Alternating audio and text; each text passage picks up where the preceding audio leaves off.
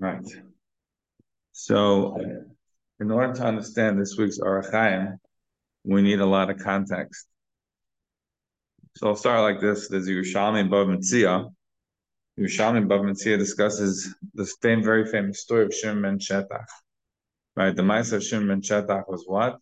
Shimon ben Shetach was working, and he was in the business of flax. Shimon ben Shetach had a kisna, but it was a hard job. So Amrle Talmidov, his students, said to Shimon ben Shetach, Rabbi, let's make it easier for you. Let's get you a donkey. It's going to help you with your flax. I always, whenever I see this Gemara, I always remember that when I was in yeshiva by Rabbi Israeli, he we noticed because he, on Thursday nights or whatever, you can go to his house and talk and learning with him about whatever you learned that week. And I'll never forget. We noticed that there was no dryer. The laundry was hanging on a clothesline. So we chipped in together, some people from the class, to buy him a dryer. We bought him a dryer, gave it to him as a Hanukkah present. And he came to us and he said, "Thank you very much, but I'm not taking it. I have to return it." So we said, like, why? So he said that when he got married, his wife and him agreed as to the amount of Alam Haza they would have. And one of the things that they agreed to was they were not going to have dryer. So whenever I see this Gemara, I think about it. So Shimon Shadach, he worked in flax. He's right. He's one of the Zugars, right? Before the Tanai, right? He's the brother-in-law of Shlomo Malka. The brother of Shlomo Malka, the brother-in-law of Yannick. So he he's working very hard. I don't know why. Connected to the king, you would think, he should be not having to work so hard. But they say to him, Rebbe, let's get you a donkey. It's going to help you with the flax business. So he says, okay, we can do that. And he allows them to get them the donkey. And what happens is that when they bring in the donkey, what happens, the Gemara says, there's like some sort of a pearl, a jewel, a diamond hanging on the donkey. And the students are like singing, Rebbe, it's going to be great. Your life's going to be easy now. They say to him, Min kedoin les atzarch le'aituvan, right? From now on, you're not going to have to work hard. You're not going to have any major needs. Why not? Because you have the jewel, you sell it, and you're going to be made mad. So he says, when you bought the donkey, the seller knew that there was a pearl. He says, no. So he says, no, then you have to return it. So he says, that's not what I bought.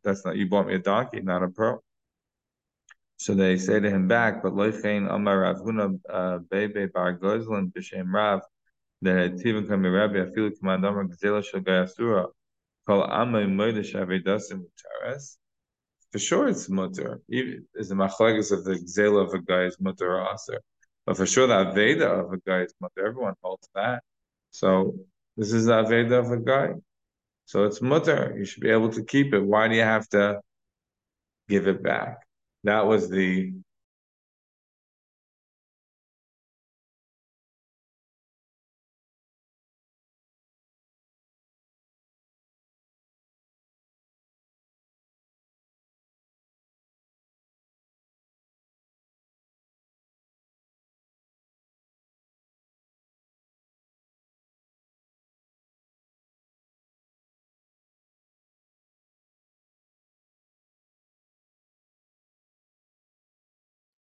narrative response on this story. Shimon Shadach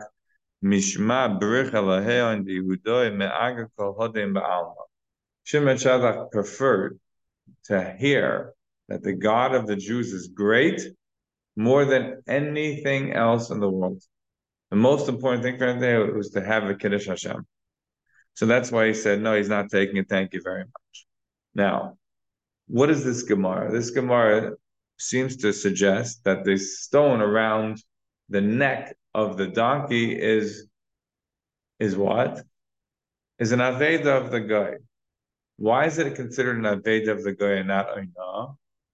What is oinah? Oinah is when you sell something that's either overpriced, right, or you buy something that's underpriced, right, by a certain amount. Why is this considered aved of a guy, not I know the guy? Huh? He wasn't aware. I'm saying in both cases you're not aware. Now I know you're not aware of the value of the thing you're selling, and here he wasn't aware of the jewel. What's the difference?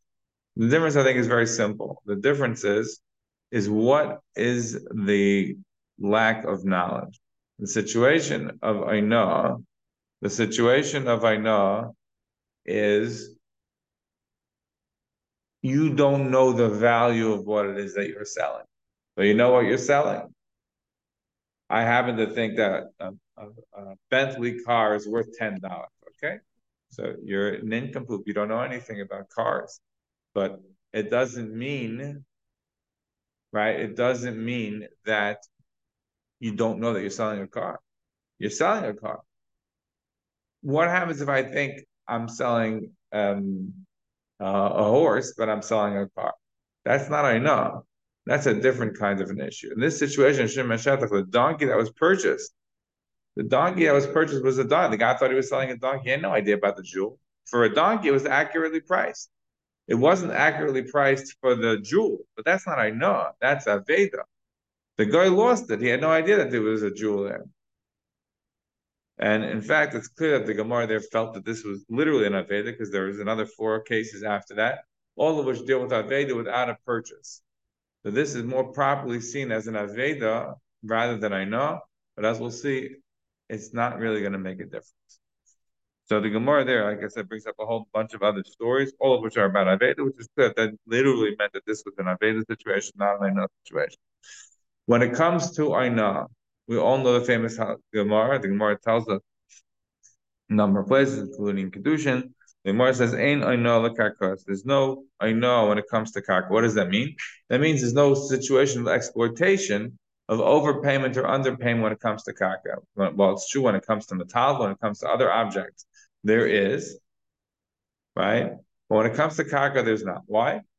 Various reasons given, but among them, there could be like maybe the person has a specific affinity for that land, right? Over time, the land can accrue in value in a way that other things cannot. Various different reasons given, but the short of it is, Ein Anol Hakos means that there's no overpayment and no underpayment when it comes to land. That's the Gemara. The Gemara is clear about this. What is the measure of Ainah? The measure of Ainah is a shtus, is a 6. The Gemara tells us, the Mishnah tells us that Ainah Arba Kesef, and the Gemara explains that Ainah Arba Kesef Me'esim V'Arba Kesef, which is a shtus l'mekach. It's 1/6 of the sale. So what does it mean when we say Ein Ainah l'karka? The actual Mishnah tells us there in Bava Tzia, the Eilu Devarim She'en Lahem Ainah. These are the things that don't have Ainah, is Avadim, Karkoez, Shtaris, and Hektish. The Gemara thought maybe other things also don't have Ainah. I'm sorry, the Mishnah thought, but the simple understanding, the halacha is these 4 things have no Ainah. Meaning, on these items, if you overpay or underpay by more than a 6th, the sale still remains valid. There's no issue. Okay? And this is in fact how the Rambam brings down the halacha. We base it out from a pasuk. The Gemara tells us in Bechiris. We learn out the pasuk of Ainah. There's 2 psukim of Ainah. Obviously, one's Ainah as Devarim, and one's Ainah about purchases, about sales. We're just focusing here on the Ainah about sales, not Ainah about Ainah as Devarim. So the Gemara learns out from the pasuk that the pasuk says like this. The pasuk says that Al Toinu Ishes Achiv. We learn out that says Achiv. By Achiv, there's Ainah, but there's not going to be Ainah by a non-Jew. Okay, so we learn out not Ainah by Karka, and that's from the sort of hermeneutical reading of the pasuk, and we learn out that there's no Ainah by a guy. So the Rambam writes like this: that Elu Dvarim She'en Lahem Ainah, HaKarkos V'Mashos HaKdeshes. So afilu mocha shava elf b'dinar, shava dinar be'elf. Even if you way overpaid or way underpaid, there's no I know. Why? Because we know that we're talking about I know only by metaltalin, not by karka, because the pasuk says oikanoi miyada misecha, which we learn out davar nikna miyad liyad. It has to be metaltalin, something that can be movable from hand to hand. But karka says it's not able to be moved. It's not being talked about in the pasuk. I know is only about metaltalin, not about karka. And then we continue and we say, well, what is connected to karka, right? Yatsu karkos, so karka is out of the pasuk. Yatsu avadim shehushlu karkos. We also don't include within I know avadim because avadim are compared to karka. The hekesh avadim and karka. Fine. So then the what do you call it? The Rambam continues. The Yatsu shtaris. Also shtaris are not included. Why? She'ein gufay kanoi el behen. The guf of a shtar is not kind of in a transaction. It's what the shtar says. The document is trying to convey a point, but the actual document itself, the paper has no value. It's what the paper says that has all the value. So again, we look at shtar as also not having any ainah. And then we say no hektish, the same reason that we say no goyim. Why? So it knocks out what's not a misecha. Hektish is not a misecha. A goy is not a misecha. That's why those are excluded outside of this pasuk. So we end up where could you have exploitation? Where can you have overpayment or underpayment? On anything except karka, avodim, shtaris, and hektish. Now, I should point out as an aside that when we say that there's no ainah on karka, that is the simple reading of the Gemara, and that's the way the Rambam understood it. But it's actually a very big machlekes rishonim. The Ramban, for example, the Ramban is brought in the Chinuch. The Ramban is a famous opinion where the Ramban says that actually there is ainah by karka.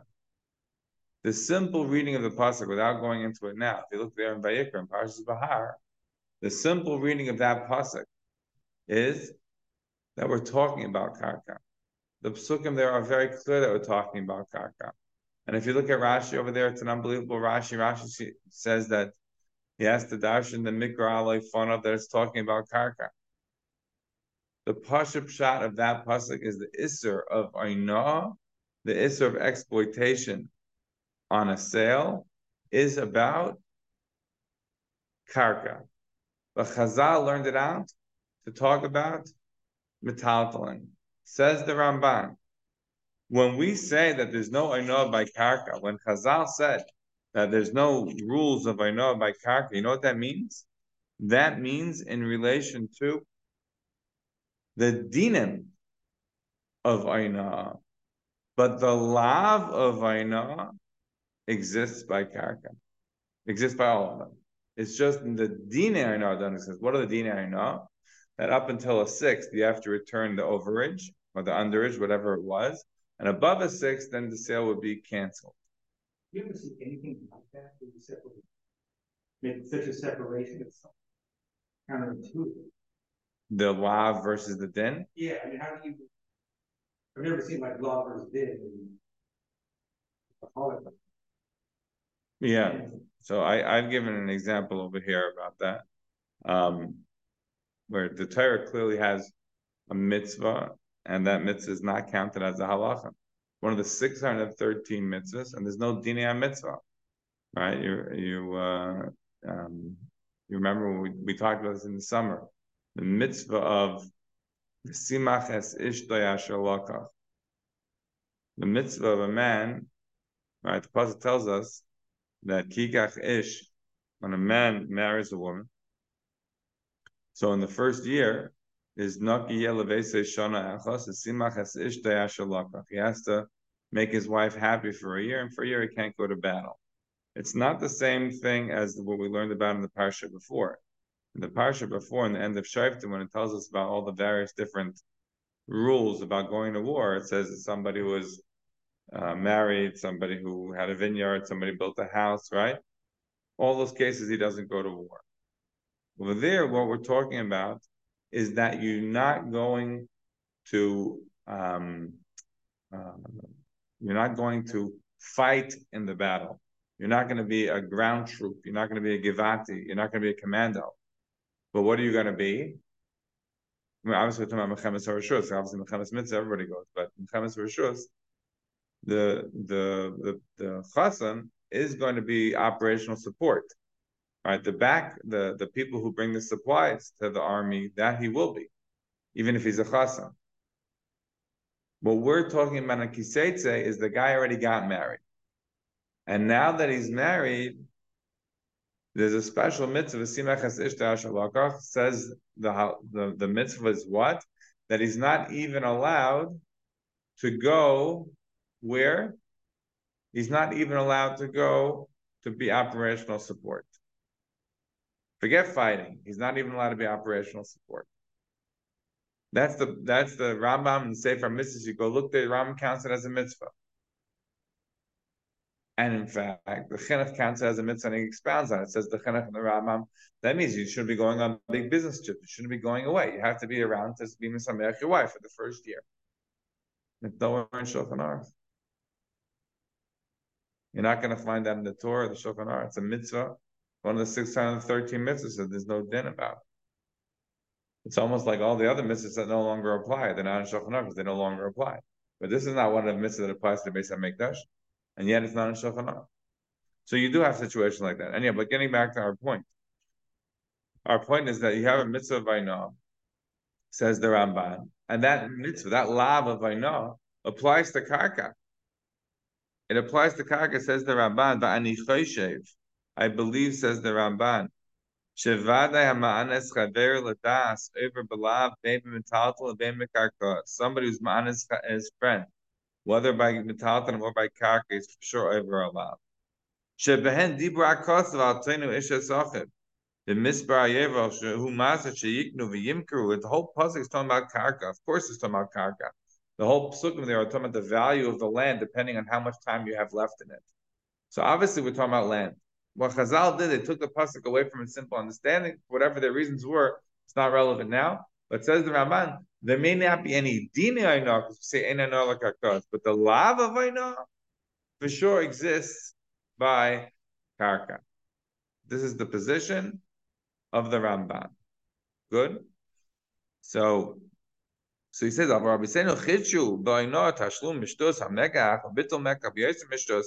rabbis are mechadesh that there's less than a shtus, you have to return the overage of the underage, and the over above a shtus, you have to give it back.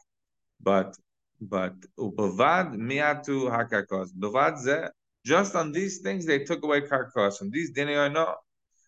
But in relation to the lav of Ohnea, the 100% of the lav of Ohnea is there.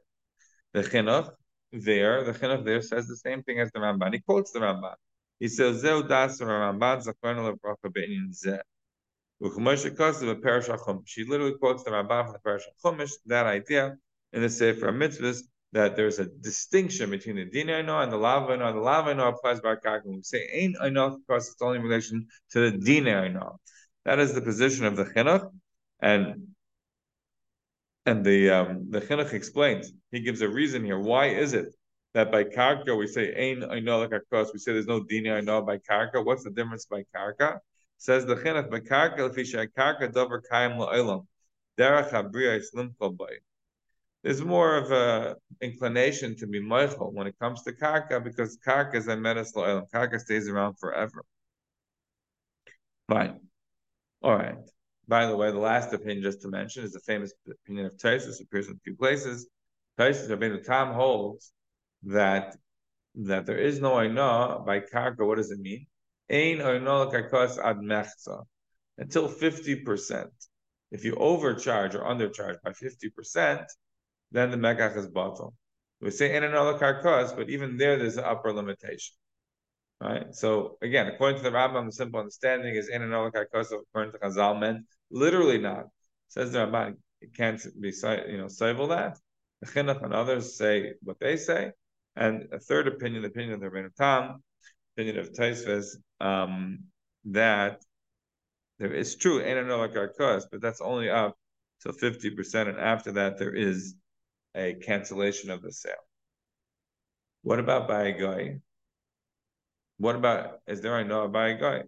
So the Rambam writes, again, based upon the Gemara that I mentioned before, the Akam ein lo know. There's no I know when it comes to a guy. Why? Because the Pasuk says Ish es achiv, right? V'akam shein es Yisrael machzor I know b'din shalonu. But reverse it is in fact I know. This would presumably be the same kind of an issue about Shor Shnarach. Right? Shor Shnarach Shor Shalakam. We say it's part of right Bein Tamei Mud. It's part of Shor Shalakam, which is part. Nora Shor Yisrael is Chayev. Right? Bein Tamei Mud is Chayev Nezek Shalem. It's the kind of halacha. When we are exploiting a guy, there's no I know. But if a guy is exploiting us, there is I know. Not the kind of thing you want to make public, right? The Gemara tells us that the Shnei Sadarchios, when they heard this halacha, said, "Your whole Torah is Amos v'Yatziv, except for this one halacha. We can't accept such a halacha."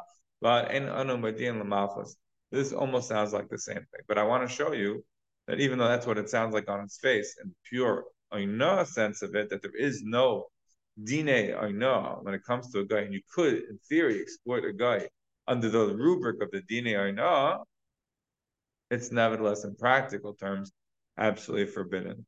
It's absolutely forbidden to have Oinah for a guy. Why is that?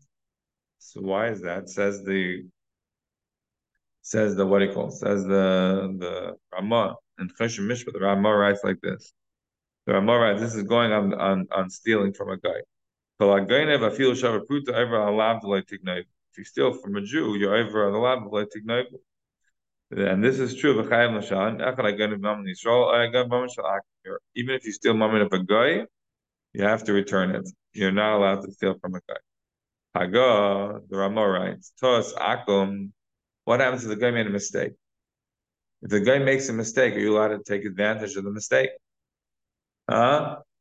Yeah. So what happens if you help him make the mistake? Like the Gemara brings down in a few different places. The Gemara says, you may help to make a mistake. So what do? You confuse him as to what the cheshbon would be. So he makes the mistake. You help him out make the mistake.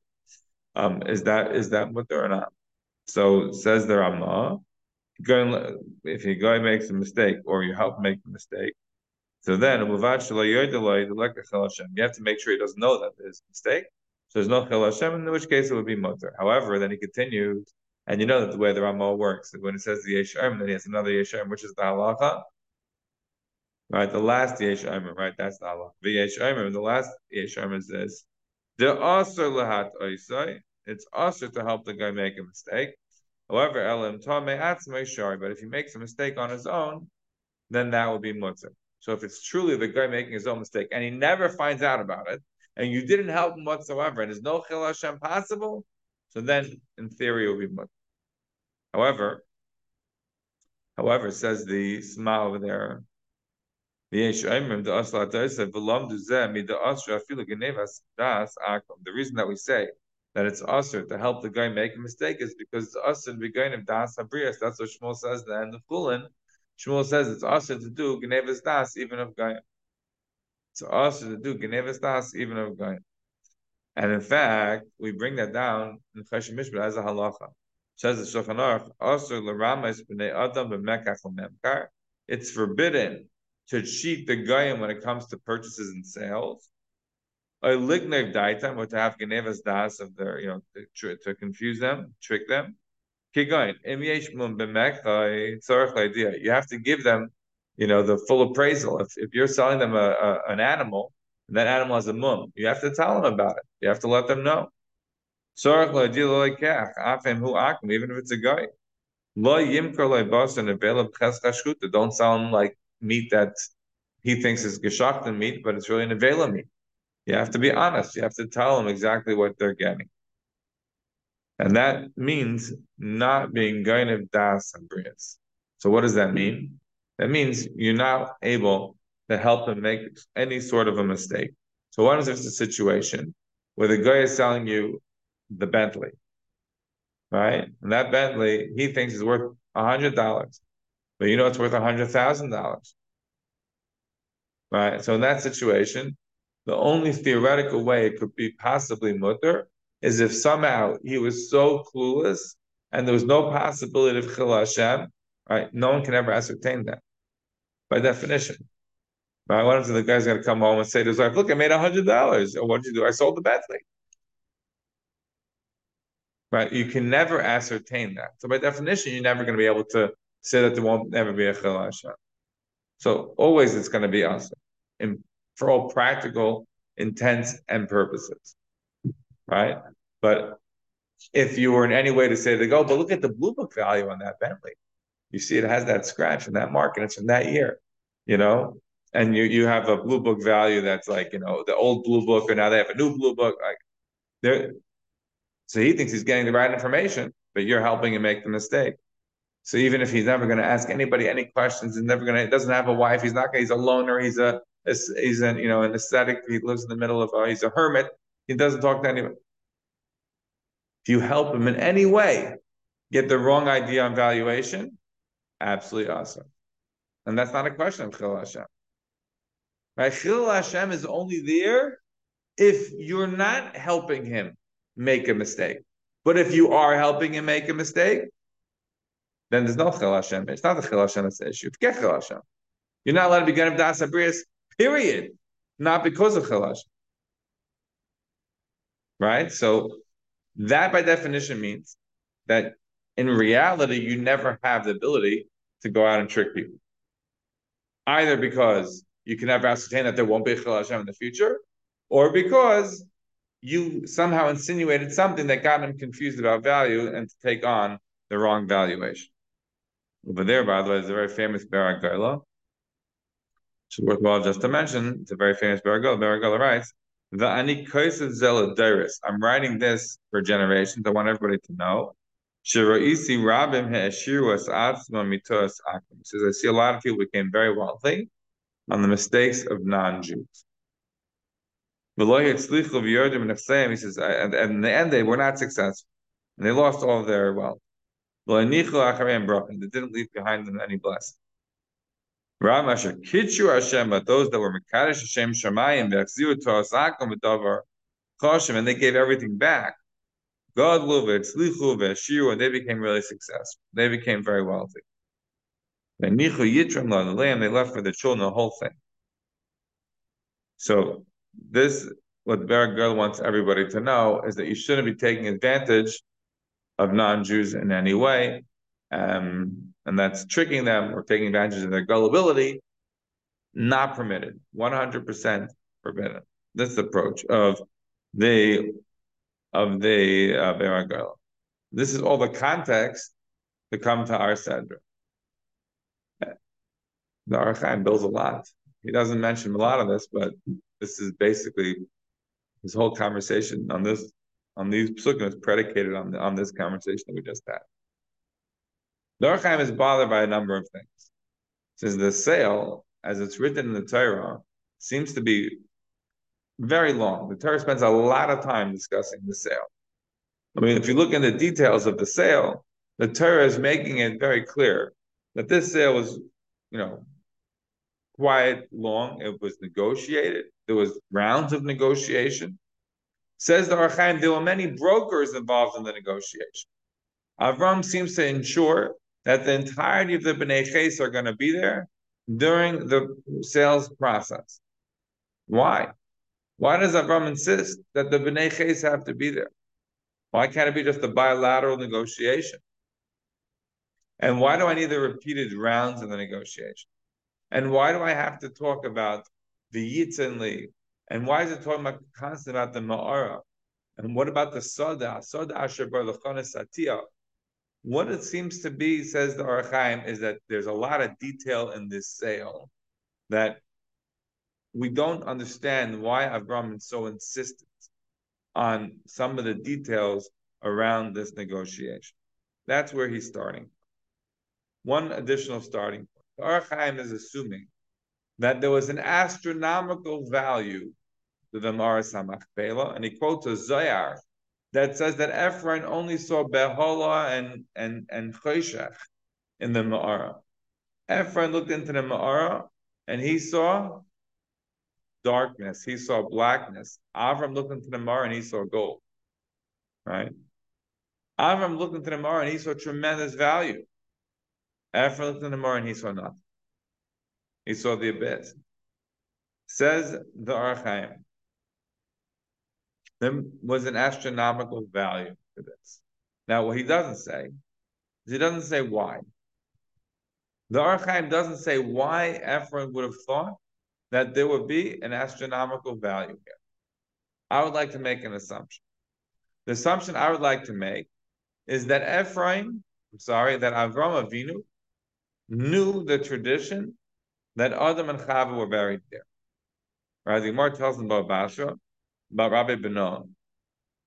The Rabbi Beno went, he would go out and mark Dvarim. You know, the Shem Chai did that.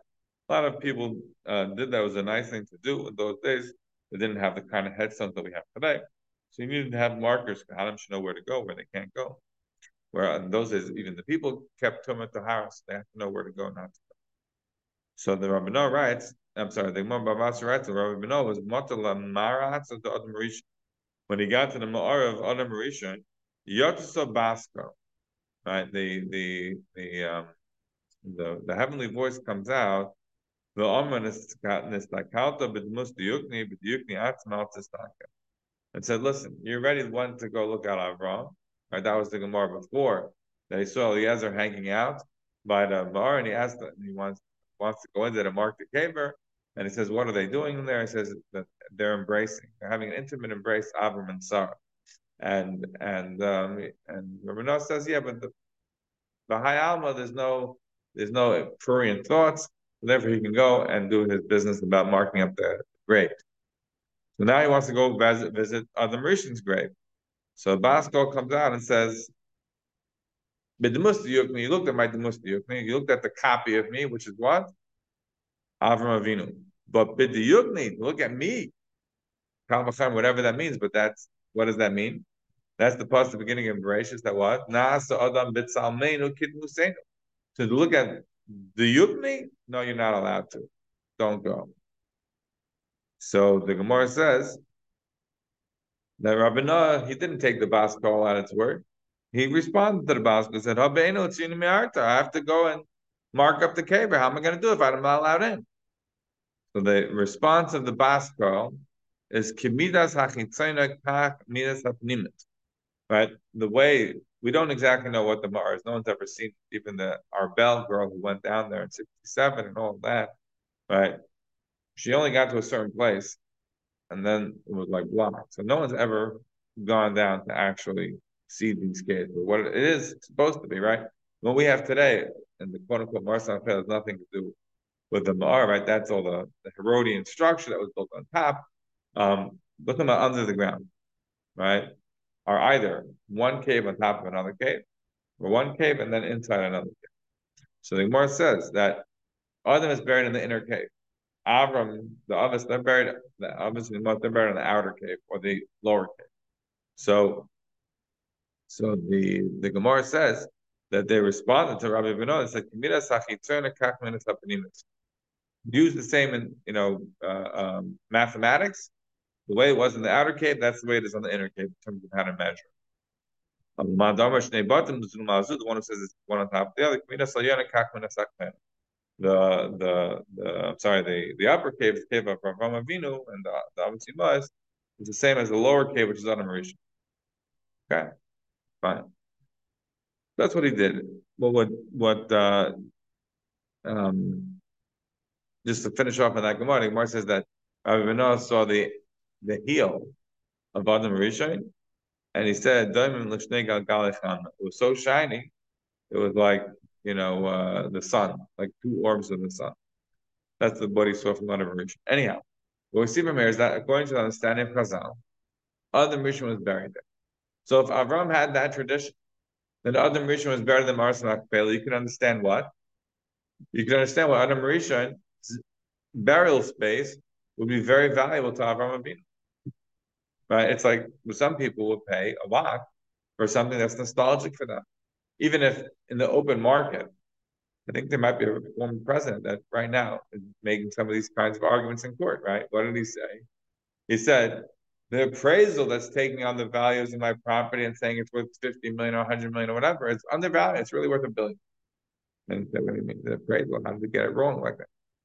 That doesn't mean the appraisal got it wrong. It means that there's certain properties that have a value, a nostalgic value. They have an interest for a certain kind of buyer. The appraisal person doesn't look for that one-off crazy buyer who's going to be willing to pay astronomical price. The appraiser is looking at the market value for what reasonable people would pay for this property. So they look at income, they look at expenses, they look at replacement values, they look at the normal indicia of permutations of value with minimal deviations. But can you have some sort of wacky person who has some particular fascination with Donald Trump, for him it's like a memorabilia item, right? And he has the money to spend for him, he may want to pay for Mar-a-Lago $1 billion and not 27 million. Right? Such a thing is possible. Right? And that's the point that's going on over here, says Ohr HaChaim. Avram Avinu, for him, this cave was immensely valuable. For the people of Bnei Ches, for Ephraim, it was nothing. There was no value. It was just a cave. So Avram, according to the Ohr HaChaim, is playing a little bit of a game. Not duplicity, but a bit of a game. Because what Avram is concerned about is that eventually the Bnei Ches, eventually Ephraim, they're going to say, whoa, you tricked us. All these rules about Oinah, all these rules about Gneivas Nasan, you didn't explain to us the real value here.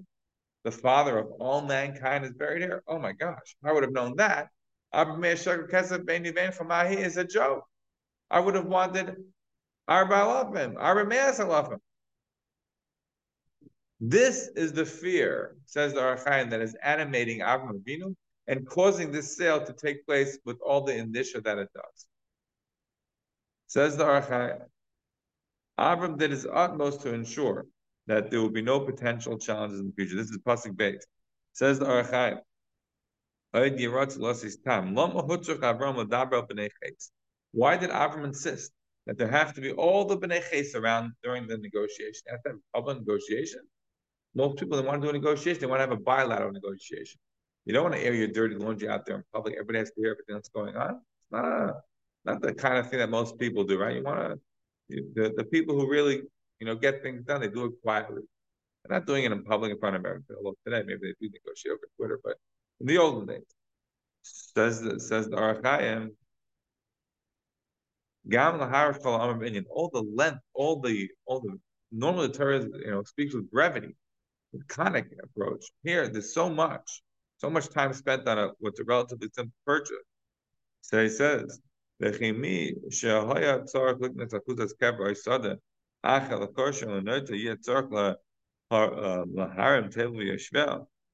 to go buy a cave, or you're going to go buy a burial space, you're going to go buy a field, you want to buy something to plow, something, a place that you can grow something, you need to have the whole population being witness to this negotiation. It doesn't make any sense. Dal amas of karka, it's a few feet that one needs, 4x4 to bury a body. You don't need to have all this space. You don't need to have all these people. You don't need to have all these negotiations. Says the Ohr HaChaim.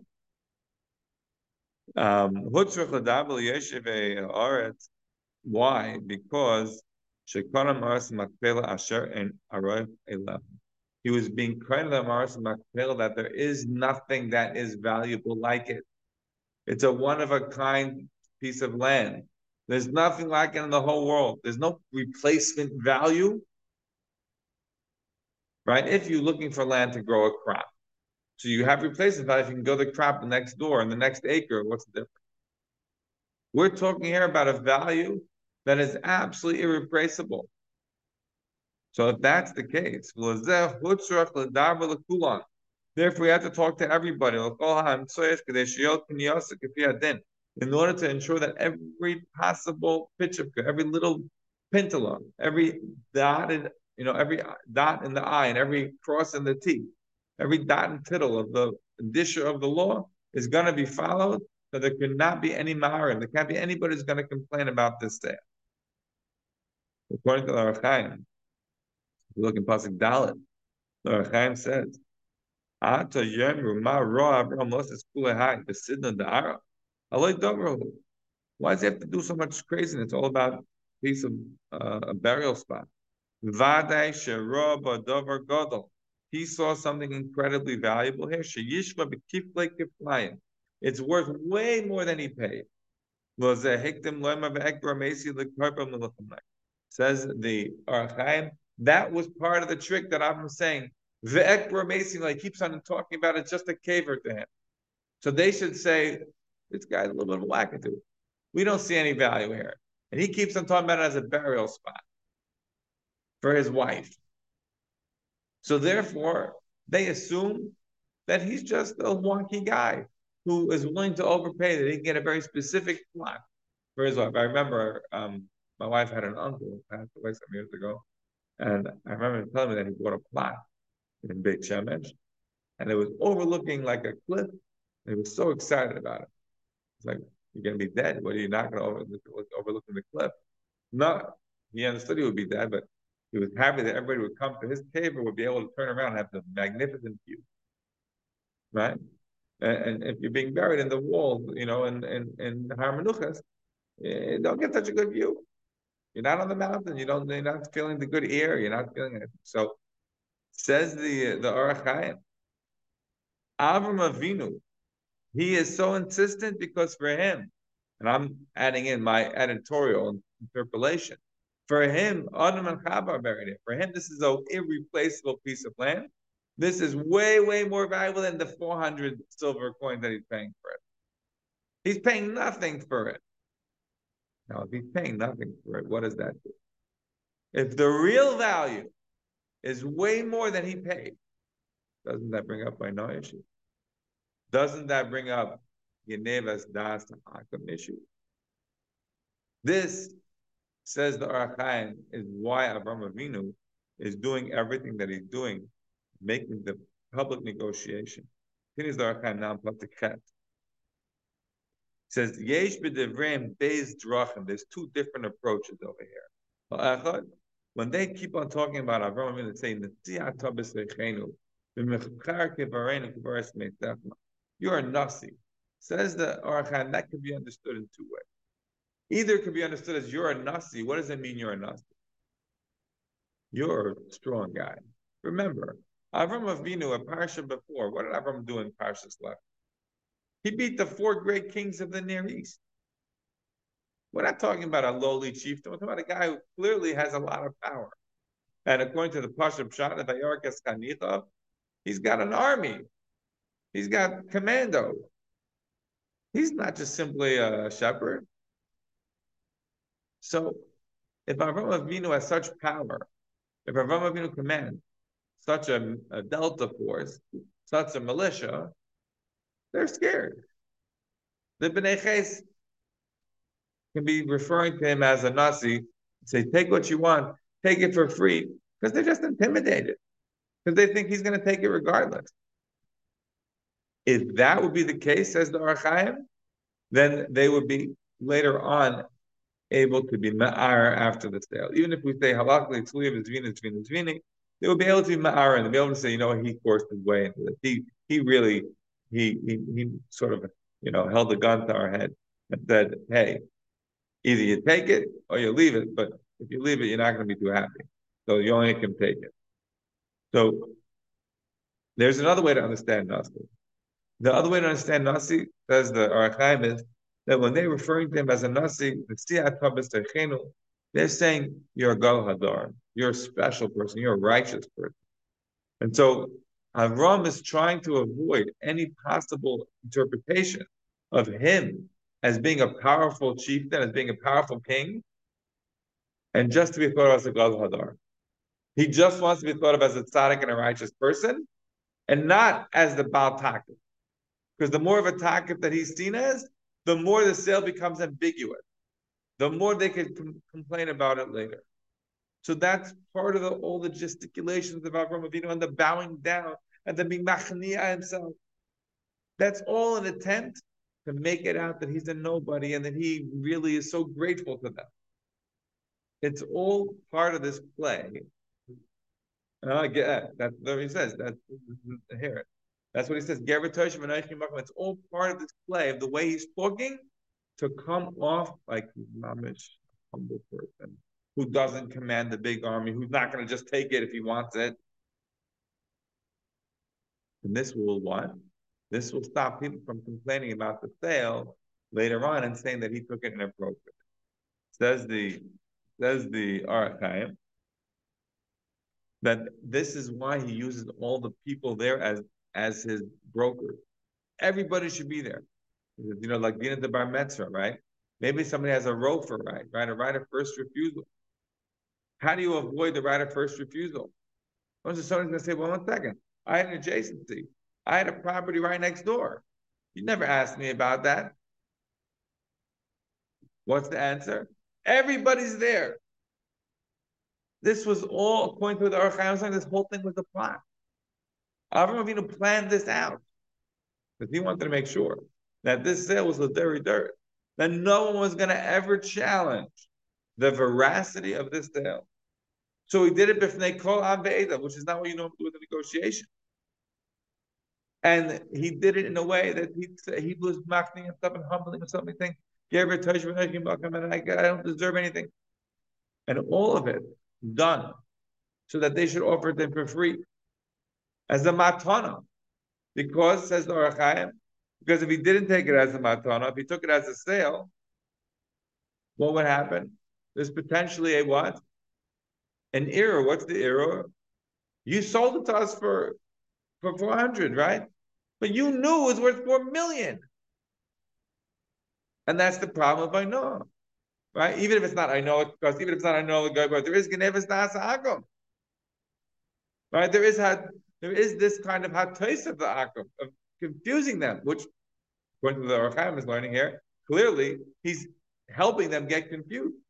So therefore, says the Ohr HaChaim, a new development, V'yitanli, give it to me, B'tzchus Matana, give it to me, give it to me in any way, just not on the value. In the value, any appraiser would always say 400, way overpayment. Way overpayment. No, says the Ohr HaChaim. The real value was astronomical, way more than 400. So in order to avoid any chshad that somebody might have of what Avram did here, therefore he does all the things that he does here in an attempt to make sure everybody was in agreement. Everybody saw that. There was no debate about it. There was no road for rights. He humbled himself. He got as a matana. He also paid for it, even though they wanted to give it to him. All of which, that there's no way to ever back out and say, oh, you know what, that was taking advantage of it. That so far is the Ohr HaChaim. But this is what I want to get to now a little bit. I want to touch on this thing. So what's the problem with this? With the Ohr HaChaim? The problem is, as a matter of Pashup, right, there's two problems. One is very anachronistic to discuss Ohnah Kakos. There's no Ohnah Kakos in the times of Avraham. It doesn't exist. The concept doesn't. Ein Ohnah Kakos, I know by an akum or not by an akum. These are all things that are very mistina. It's not. That's not what's going on in Avram's mind as a matter of Pashup. That okay. I'm saying on the das of the Ohr HaChaim, that's not a problem. I'm now leaving the Ohr HaChaim. I'm saying it's a matter of Pashup.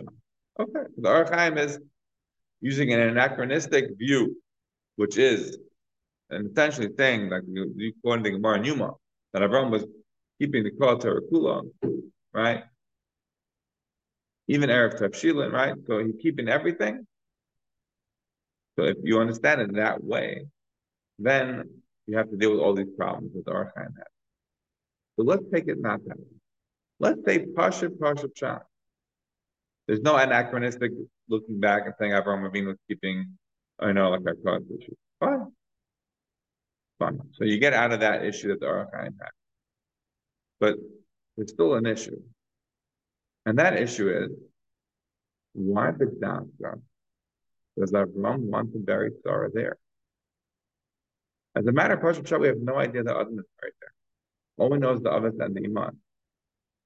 The only reason there would be astronomical value in the Mars Machpelah is why? Because Sarah gets buried there, because Avram buries there, because the forefathers and the patriarchs and the matriarchs of the Jewish people are buried there.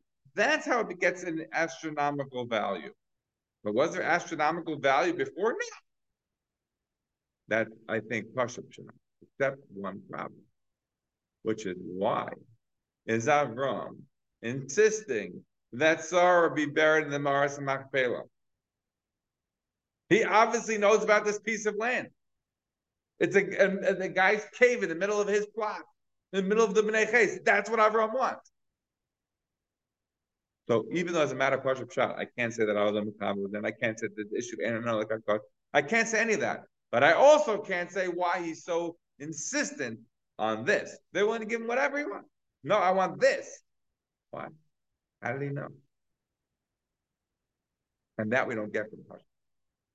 That's why I believe that Chazal were intimating by saying Adam and Chava were buried there. In a medrashic sense, you don't have to accept that literally Adam and Chava were buried there. But you have to accept, like sort of what that there said. Ephron saw darkness. Avram saw light. The two orbs on the heels of Adam Arishan, Avram saw something there. We don't know what. Chazal said he saw Adam and Chava buried there. What are Chazal trying to get at? They're trying to explain something. Why did Avram really want this piece of land? There's no indication of that. So he must have seen holiness. He must have seen something there. And that's why he went through with the sale and with all the addition the way he did. Right?